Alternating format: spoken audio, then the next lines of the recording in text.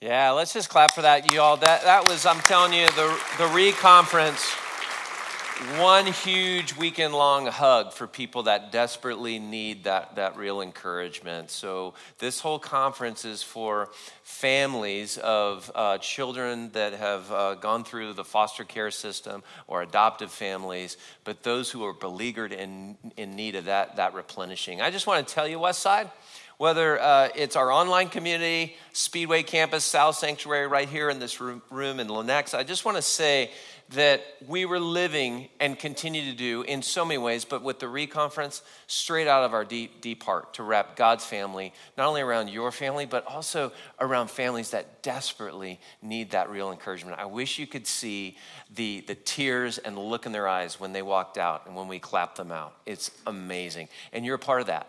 And that's what we really want you to hear. When you give, when you serve, when you lock arms with the Westside family community, you are a part of that. So we just want to say thank you. Also want to just remind you, we're in this 40 days of prayer and fasting. How is it going? How is it going? Hey, we have a survey coming up, and you can access this through emails coming out and all the different channels.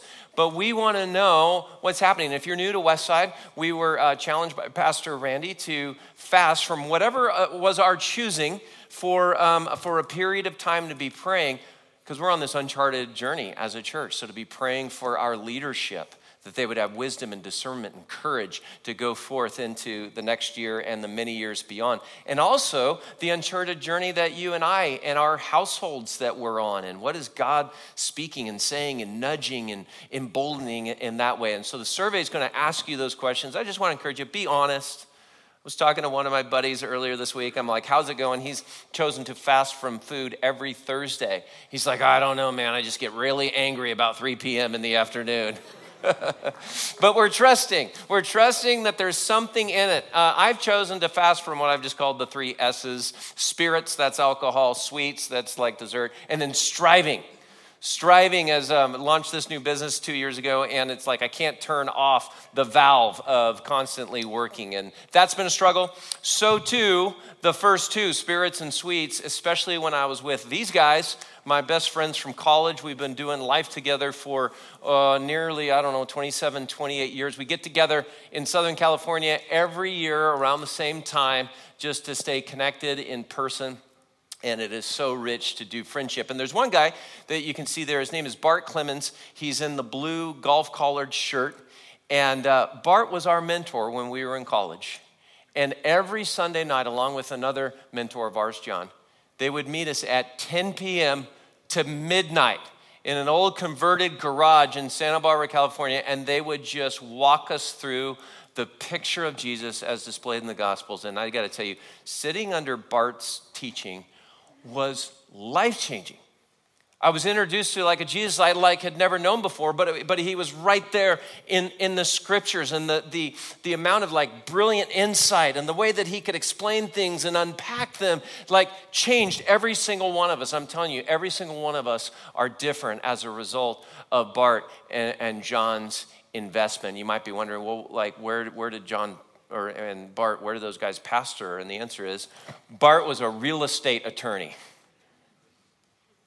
Probably made like $1 million a year, I'm guessing, and spent 2 hours every week with a bunch of college yahoos explaining the way of Jesus. And if I'm honest, at that time and over the course of the years since, I would catch myself thinking things like, wow, Bart is such a great teacher, man. He really missed his calling. He really should like be in ministry, right? Or something like that. And what's behind that? I actually had somebody tell me this on Friday. I was a lead pastor in another great church in town, and I've transitioned. I've started a company and all of this. And this woman, I didn't know her very well. She got out of the car. She goes, hey, I know you. I'm like, hi. I didn't recognize her at all. And she goes, I heard you left and the whole thing. And she goes, and she was trying to give me a compliment, and it was kind of one of those sidebar compliments. But she ended up saying, when I heard the news, I thought, what a waste. But I know exactly what she meant, because I was thinking about Bart that way, and another mentor, Byron, and even in some ways my own dad, who owned an insurance company and was an insurance broker. And the thought of the line of reasoning kind of goes like this. If God really had his way with you, and if you were fully surrendered, you'd be wearing a frock and collar. You'd be on another continent as part of a mission agency. That God is okay with somebody like my dad, who's an insurance broker all of his life, faithful, amazing in all those ways, but he'd be most pleased with somebody who was in vocational ministry, meaning they were getting paid for that stuff. And somehow in the ways that I thought about it, like there was this scale of God's pleasure over us, like most pleased if you're a ministry, moderately pleased, mildly pleased, minimally pleased, and it was all based on where you worked and how sold out you were. Do you see how messed up that line of thinking is? As if there's a first-class Christian group, and that's the professionals, and then there's a second-class group, and that's everyone else. As if the thing that really matters is right here within these walls. And everything else is prelude up to that. You see what's going on here? If we peel this back theologically, there's a schism for so many of us where there's the sacred. That's what we're doing right here. This is all very sacred.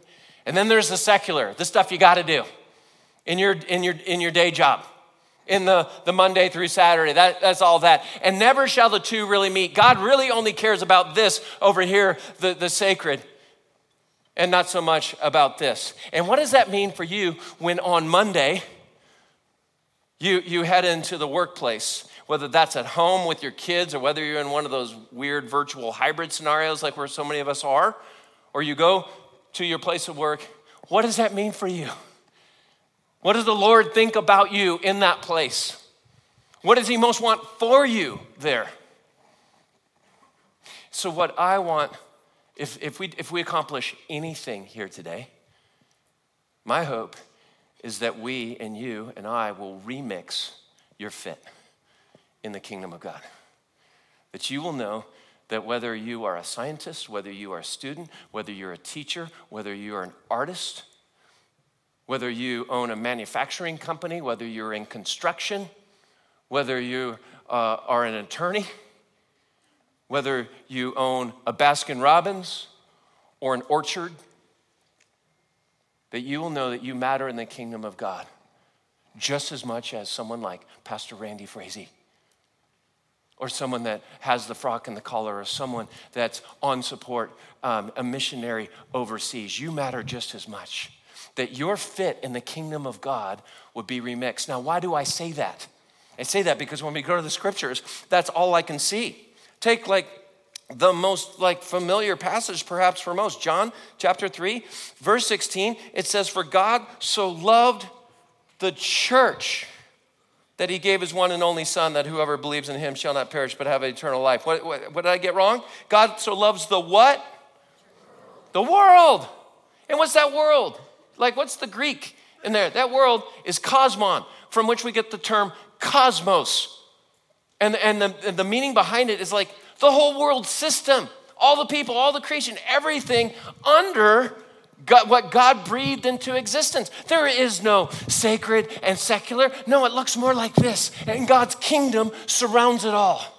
And I probably shared this quote before. I love it. It comes from Abraham Kuyper, the former prime minister of the Netherlands. And he says this, look at it with me. "There's not a square inch in the whole domain of human existence over which Christ, who is Lord over all, does not exclaim, 'Mine, mine.'" There's not one square inch over the whole domain of human existence by which the Lord doesn't say mine. And I would add, he's like, I'm in it. I'm in it to win it with you right there in your cube, in your kitchen, in your classroom, in your boardroom. I'm with it, and I'm saying mine. We need to remix our sense of fit in the kingdom of God. Do you think about your work in that way? With that much purpose? With that amount of intentionality?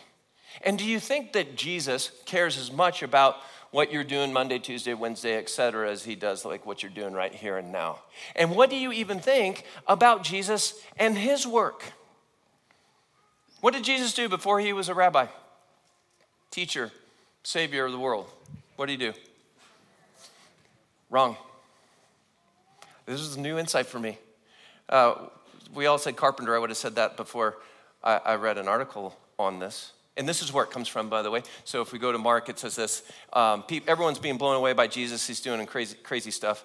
And they go, isn't this the carpenter, right? Wait, we know this guy, Mary's son, James' brother, all that stuff. And carpenter kind of got a funky translation. And we think, what do we think when we think of Jesus as a carpenter? I don't know. Maybe you watch some of the Jesus movies.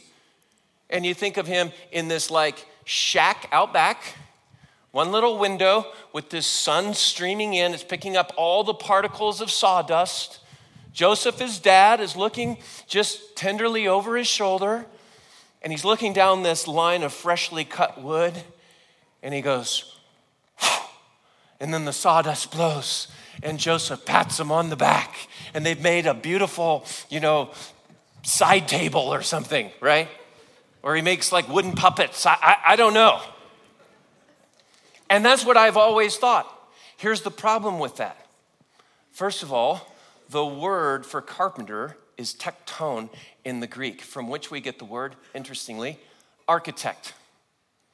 And it means one who works with various amounts of different kinds of materials. Wood, yes, stone, metal, in building. Furthermore, there's not many trees where Jesus lived.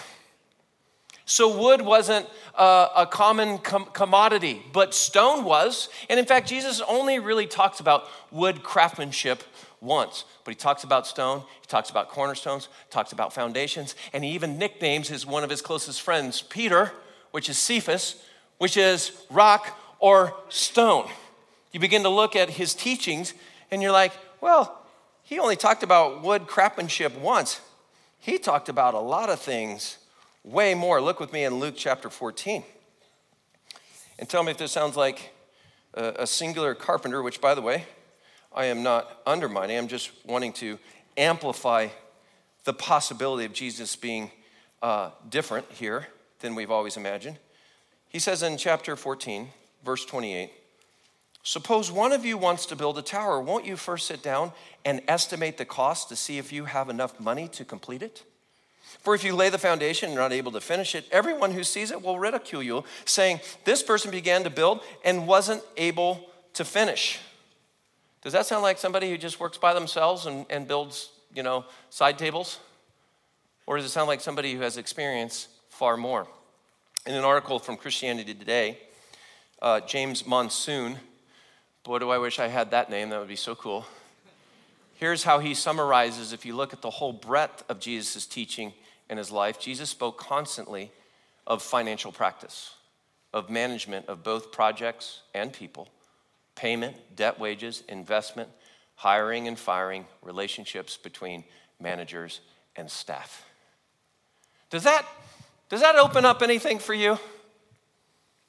Does that connect you a little bit more to, as we're learning to grow and follow Jesus, that the Jesus that we're following actually has a lot more to say about where you live and work, and actually has experienced so many things like what you and I experience every single day? Let me just give you a few. Number one, actually, Jesus would be much more like a GC, like a general contractor. Now, I know we have general contractors among us. You go, wow, I didn't know Jesus thought like that for me. Now, in that day and age, not like today, but that day and age, it was not a well-respected position. So how many of you right now, you serve in an industry or you have a role where you feel like there's some stigma around it? Jesus gets that. He knows what that's like. Number two, Jesus worked with others. He wasn't just him alone in a shop. He had a team. How many of you work with a team? Okay, thank you. It's getting really lonely up here. How many of you love every single member of your team? Right? Okay, one hand, right? Yeah. Jesus gets that. He knows what it's like to work with different people, different personalities, different backgrounds, different worldviews. He gets that. Jesus worked for the man. More than likely, he was he was working on King Herod-funded projects. It was around that time that King Herod was doing a lot of different municipal projects around. More than likely, he was working for the man he later called that fox. Well, where did he learn about the ways of King Herod? The man, maybe as one who worked for the man. Jesus had a team, more than likely. Jesus had probably people under him, and he reported to people over him. How many of you work for the man? Yeah, many of us do, right? Jesus gets that. Jesus, because there would be very few jobs in the Galilean area, he would have to go to what was called the 10 cities where most of those projects were. So Jesus traveled for his job. How many of you travel?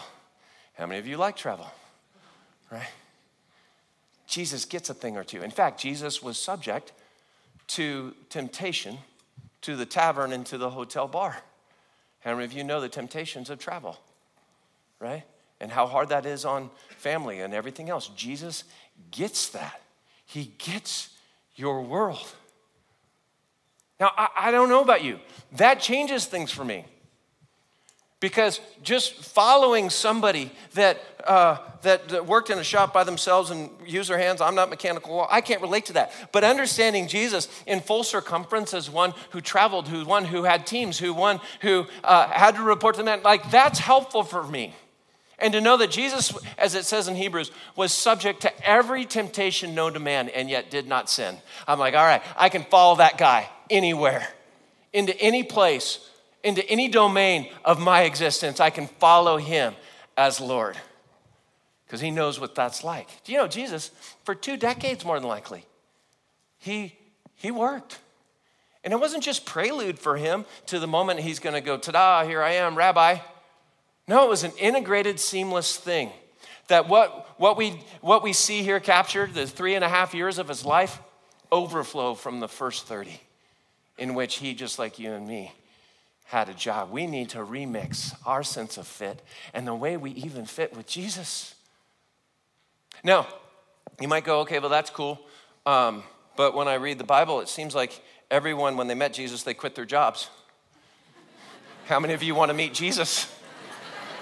Right? I mean, they dropped their nets, right? They closed their tax book. And so am I really being disobedient because I haven't fully sold out or surrendered because I have a well-paying job and I'm doing these kinds of things? What's that up about? I work with a guy, and I have his permission to share this, who said, Dan, when I was, I think, in college, he said, I received this really poignant kind of message from God. He's like, it unlike anything else in my life, it was very literal, very tangible, and it was that my calling is going to be in ministry, he said. Guess what he does today? He owns an advertising agency. And as we pressed into this more, he's had this deep-seated sense of haunting that he's been disobedient to God all this time. Well, when he received that word, he went into the church, and he worked in the church, and he did the church, and he was miserable. And now he's leading teams, he's investing in his people, he's fully alive, he's leaving an amazing amount of impact, he's doing good, hard work. And I step back, and I have permission to share with them, like, Jason, this is ministry. What you're doing is you are fulfilling your call. You just need to give yourself permission to go, it's not like this and this, it's this right here. We need to remix our fit. When you look at the scriptures, are you reading about a community of people who mostly quit their jobs? Quite the contrary. In fact, we just look at, let me look at 2 passages with you together. 1 Thessalonians chapter 4, the Apostle Paul says to both men and women, he says, make it your ambition. 1 Thessalonians chapter 4, verse 11. Make it your ambition to lead a quiet life. You should mind your own business. And I don't think that's like, don't be a busybody. I think he's talking about your business. And work with your hands, just as we told you, so that your daily life may win the respect of outsiders and so that you will not be dependent on anybody. Apostle Paul's saying, do good quality work. And yeah, there'll be times for proclamation about what drives you, but more than anything, it'll be the demonstration of your consistency and your faithfulness in your job. That's kingdom work. We go to James chapter 4. I love this one because no passage to me has been more choice for the COVID era than this one. Chapter 4, verse 13. Now listen, you who say, today or tomorrow, we will go to this or that city, spend a year there, carry on with our business, and make money. Why? You do not even know what will happen tomorrow. Huh? What is your life? You are a mist that appears for a little while and then vanishes. Instead, you ought to say, if it is the Lord's will, we will live and do this or that. Paul's not saying quit your job so you can be in vocational ministry. He's saying, as you work, as you go to seek making a profit, as you travel in your business, are you surrendered in the work? Are you surrendered in the work? And boy, we need to do that unlike ever before. That's why I don't travel anymore without getting the stupid insurance. It's like, it's so unpredictable. Unlike ever before, we need to be more surrendered, but more purposeful in our work. Remix our fit. And I would just say this, vocational ministry, as you look at the scriptures, is more the exception than it is the expectation. It's more the exception. And if God's calling you there, absolutely. But I think all the inertia seems to be pushing towards there. And we go, no, wait a minute. The expectation, in fact, I would say this, the strategy of God. How is Jesus going to have 12 disciples, then 70, then 120, then 500, that ultimately over 2 centuries will lead to 25 million, and they're going to turn the Roman Empire upside down? How's that going to work? I would say the strategy was most need to be working in the kingdom, in their jobs, and in fact, history would prove it so. And one of my favorite books about the early church is called The Patient Ferment. The now deceased Dr. Alan Kreider asked the question, where did all this explosive growth come from that would change the way you and I today are even thinking about our jobs? The fact that we're even here today as a church, he says, how did this all happen? Ordinary Christians. It was anonymous Christians, not the official leaders, who were primarily responsible for Christianity's spread. Lay Christians traveled to new areas and established churches. What caused ordinary Christians to get involved in this? Often it was work. Christians followed their business opportunities or the imperatives of their jobs by moving from their home areas to new areas as merchants, artisans, doctors, prisoners, slaves, and by the 3rd century, soldiers. You hear that? Why are we here today? Why are churches gathered? Why have followers of Jesus spread all over the planet? Why are there more than 2 billion today? Because people in their jobs were simply being faithful to Jesus as Lord. And it's changed the world. And I believe going forward, one of the most cutting edge expressions of the church going forward will be people who have kingdom mindsets for their business, for their work. In fact, let me just summarize. So we're in this Remix series that we're in. Last week, we got to hear from our leaders of local and global impact, Derek Nunley and Matt Adams. And hopefully, like you, I was so impressed. All the stuff that we're doing. Here's a heat map of the globe. We're in the Congo, we're in South Africa and Thailand, and there's 400 churches that are house churches that are sprouting up. We're at the border. We're at all these places, and we zoom into Kansas City. And we're with Mission Adelante and What If the Church and the Reconference and Joy Meadows and these beautiful places. And I just hear me say this, let's get involved. Let's give, let's serve. Go to the luncheon at 12:30 today. Get online and find out more. And yet, you know what I love about our leadership and what I love about our church? They all get that that's not the only picture. In fact, it's incomplete. Because where most of us are on mission is where we spend the majority of the domain of our human existence, right where you work.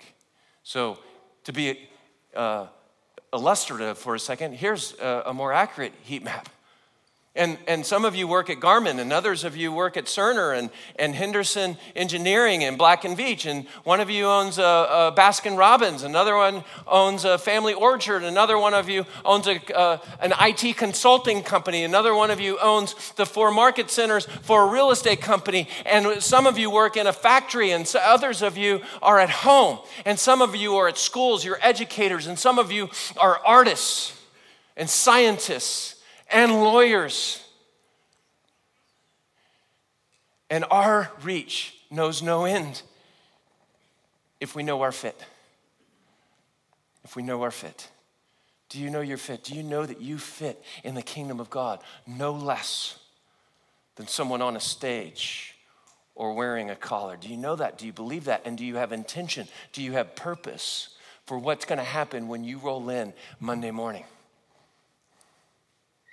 The impact will know no bounds. This is how the church will be expressed more and more going forward. And I want to challenge each of us to think about the very end in mind. Like a guy like Dave Munson, who owns a company in Latin and Central America, who he's thinking so much about his impact at the very end and beyond that he's even designing his own casket as part of it. Let's watch.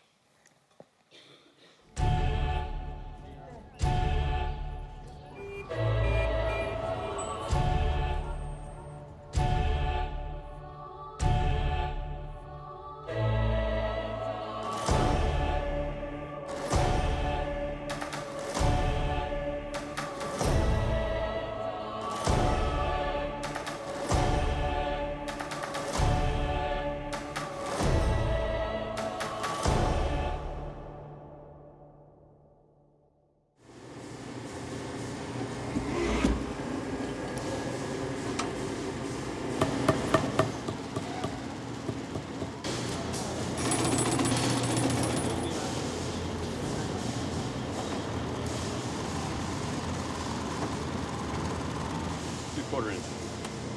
1 centimeter. And then, 1 centimeter. And then we'll do, see, I like these right here, but this is too much.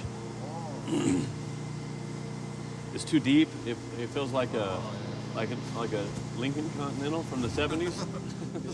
My name is Dave Munson. I am the, owner or CEO or president of Saddleback Leather Company. They're gonna lean this up like this, up against the coffin. And right now I'm designing my coffin because I think it's cool. I don't want to have like a Dudley coffin. So my feet will be sticking up here.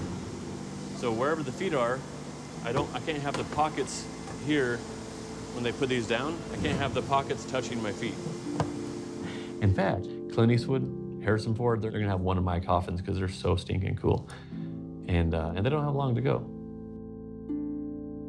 I'd gone to this funeral recently, and the guy was a really neat guy, and his funeral was like, When I die, I'm gonna have it on like whatever it is, whatever the equivalent of Facebook Live is then. So hopefully millions of people, or probably thousands, hundreds maybe. Let's just say hundreds of people are gonna watch the funeral and they're gonna hear the gospel. But it's gonna lure them in because of my cool coffin. Wouldn't that be super cool? When I was 19, I went on a mission trip and I felt like that is what I want to do the rest of my life. I don't want to waste my life. I want to reach people for the kingdom. I just knew I wanted to do ministry the rest of my life. And then someone came up and said, hey, Dave, we really need someone to go down to Mexico to teach English. And I thought, man, that sounds so cool. So think of all the ministry I could do if I were fluent in Spanish. So I headed down to Mexico and I wanted a bag to carry my books. So I found this bag maker named Leonel. And because I couldn't find a bag, I went to him and I said, hey, can you make me a bag? I sketched it out and I said, God, would you help this to be the coolest bag ever? Ever. I want this to be the greatest, coolest bag, and I want you to get more glory from this bag than any other bag that has ever existed on this planet. Why not? I mean, it's free, just like ask. So I did that bag and it came back, and man, everywhere I went, people were going, "Oh, excuse me, sir, where could I get a bag like that? Where'd you find that bag? How can I get one of these bags?" I remember laying on the floor in Juarez. I was like, that'd be cool if I could make this into a real business, Oh, yeah, that'd be cool, but I have to do ministry, so I guess I can't do that. I was kind of stupid.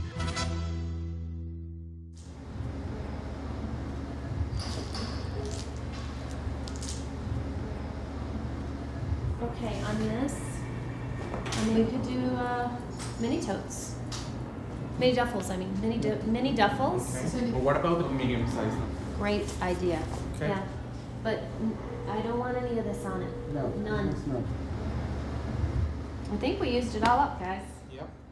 I really don't understand why your faith has to be separate. God cares about beauty. He cares. God makes and creates beautiful things. And so we use really good, high quality materials. We spend a lot more on our materials because we want things to last. Everything God does is quality, no exceptions. We are all about quality. We are all about reaching people, loving on people. And the business has allowed us to speak into people's lives that I know we would have never had the opportunity to do that. People see us on social media, people contact me, and it opens a door to be able to love on people very easily. I was having a lot of fun on social media.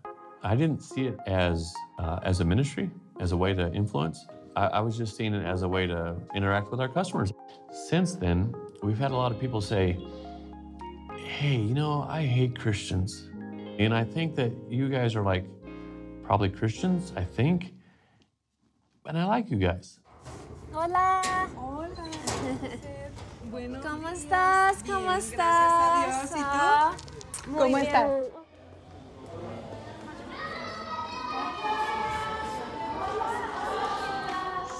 This is little Samuel. He's 2 months old. I think he looks like Mama. Early on, I was like, we need to do something for the workers here and give them a place to drop their babies free. Don't ask for anything, but then also for these kids to be educated there and to get great food and to be loved on and to learn about Jesus, learn about God. So we opened a daycare. We put the daycare in place, and this guy says, "Why did you do that?" He was like, "Please, I gotta know." He came up to the office, he was crying. He said, "It's changed our lives, and why? Why did you do that?" He really wanted to know why. I said, "Well, it's because God loves you so much. And he loves you so much, he wanted your family to be whole. And so he put it inside of us to do that. And so I can't help it. I want to." It's like, I hope you like it. Success to me is if people are looking towards God and are drawing closer to Him. Because of my life, I have had a successful life. Simply that. So, I started off with that one bag. And for me, it ended up being the best bag in the whole world. Like the greatest, coolest bag in the whole world.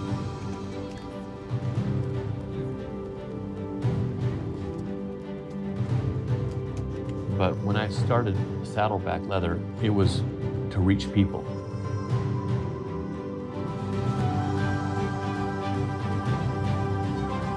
Because my life is super short here. I'm not going to waste my time.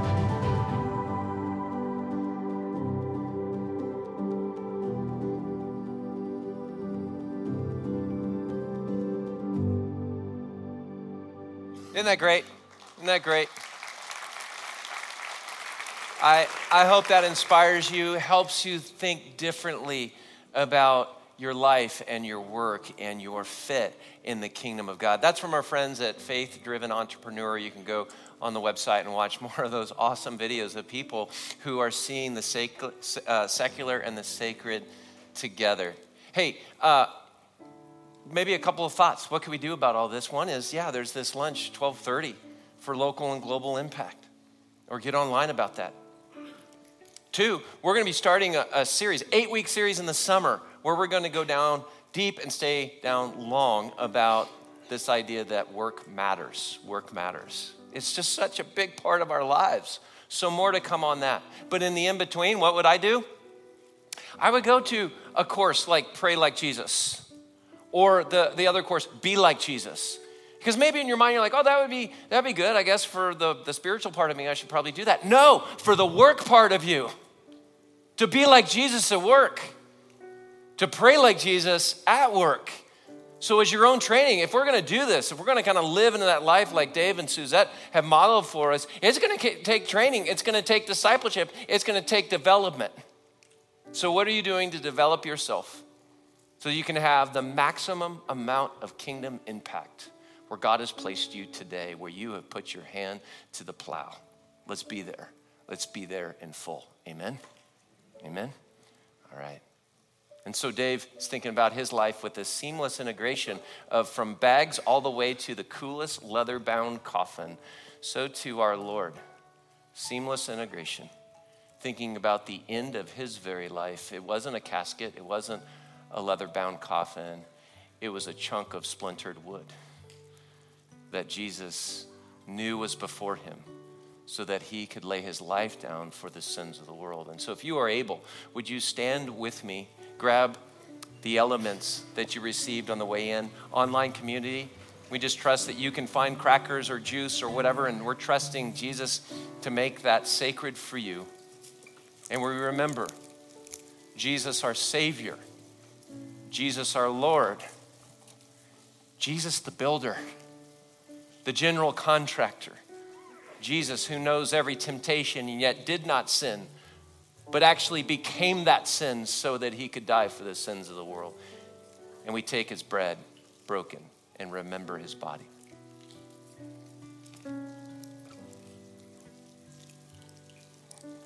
And we take the cup of juice and remember that when Jesus was with his dearest friends, he held up one of the cups and he said, "This is my blood poured out for you." I'm inviting you into a new covenant, into a new way of relating. And so we drink in remembrance of him and that life. And so Jesus, as we continue to worship, we just ask that here and now, would you, if there's any partition in the way that we think about our lives, if there's any dichotomy or schism, would you just blow it all up? And help us to see that our work matters, that our life matters, that the companies that we serve or lead matter in the kingdom of God. And give us courage there, give us encouragement there, give us perseverance there and purpose. We pray in the name of the Father, the Son, and the Holy Spirit. And we all say together, amen. Let's sing.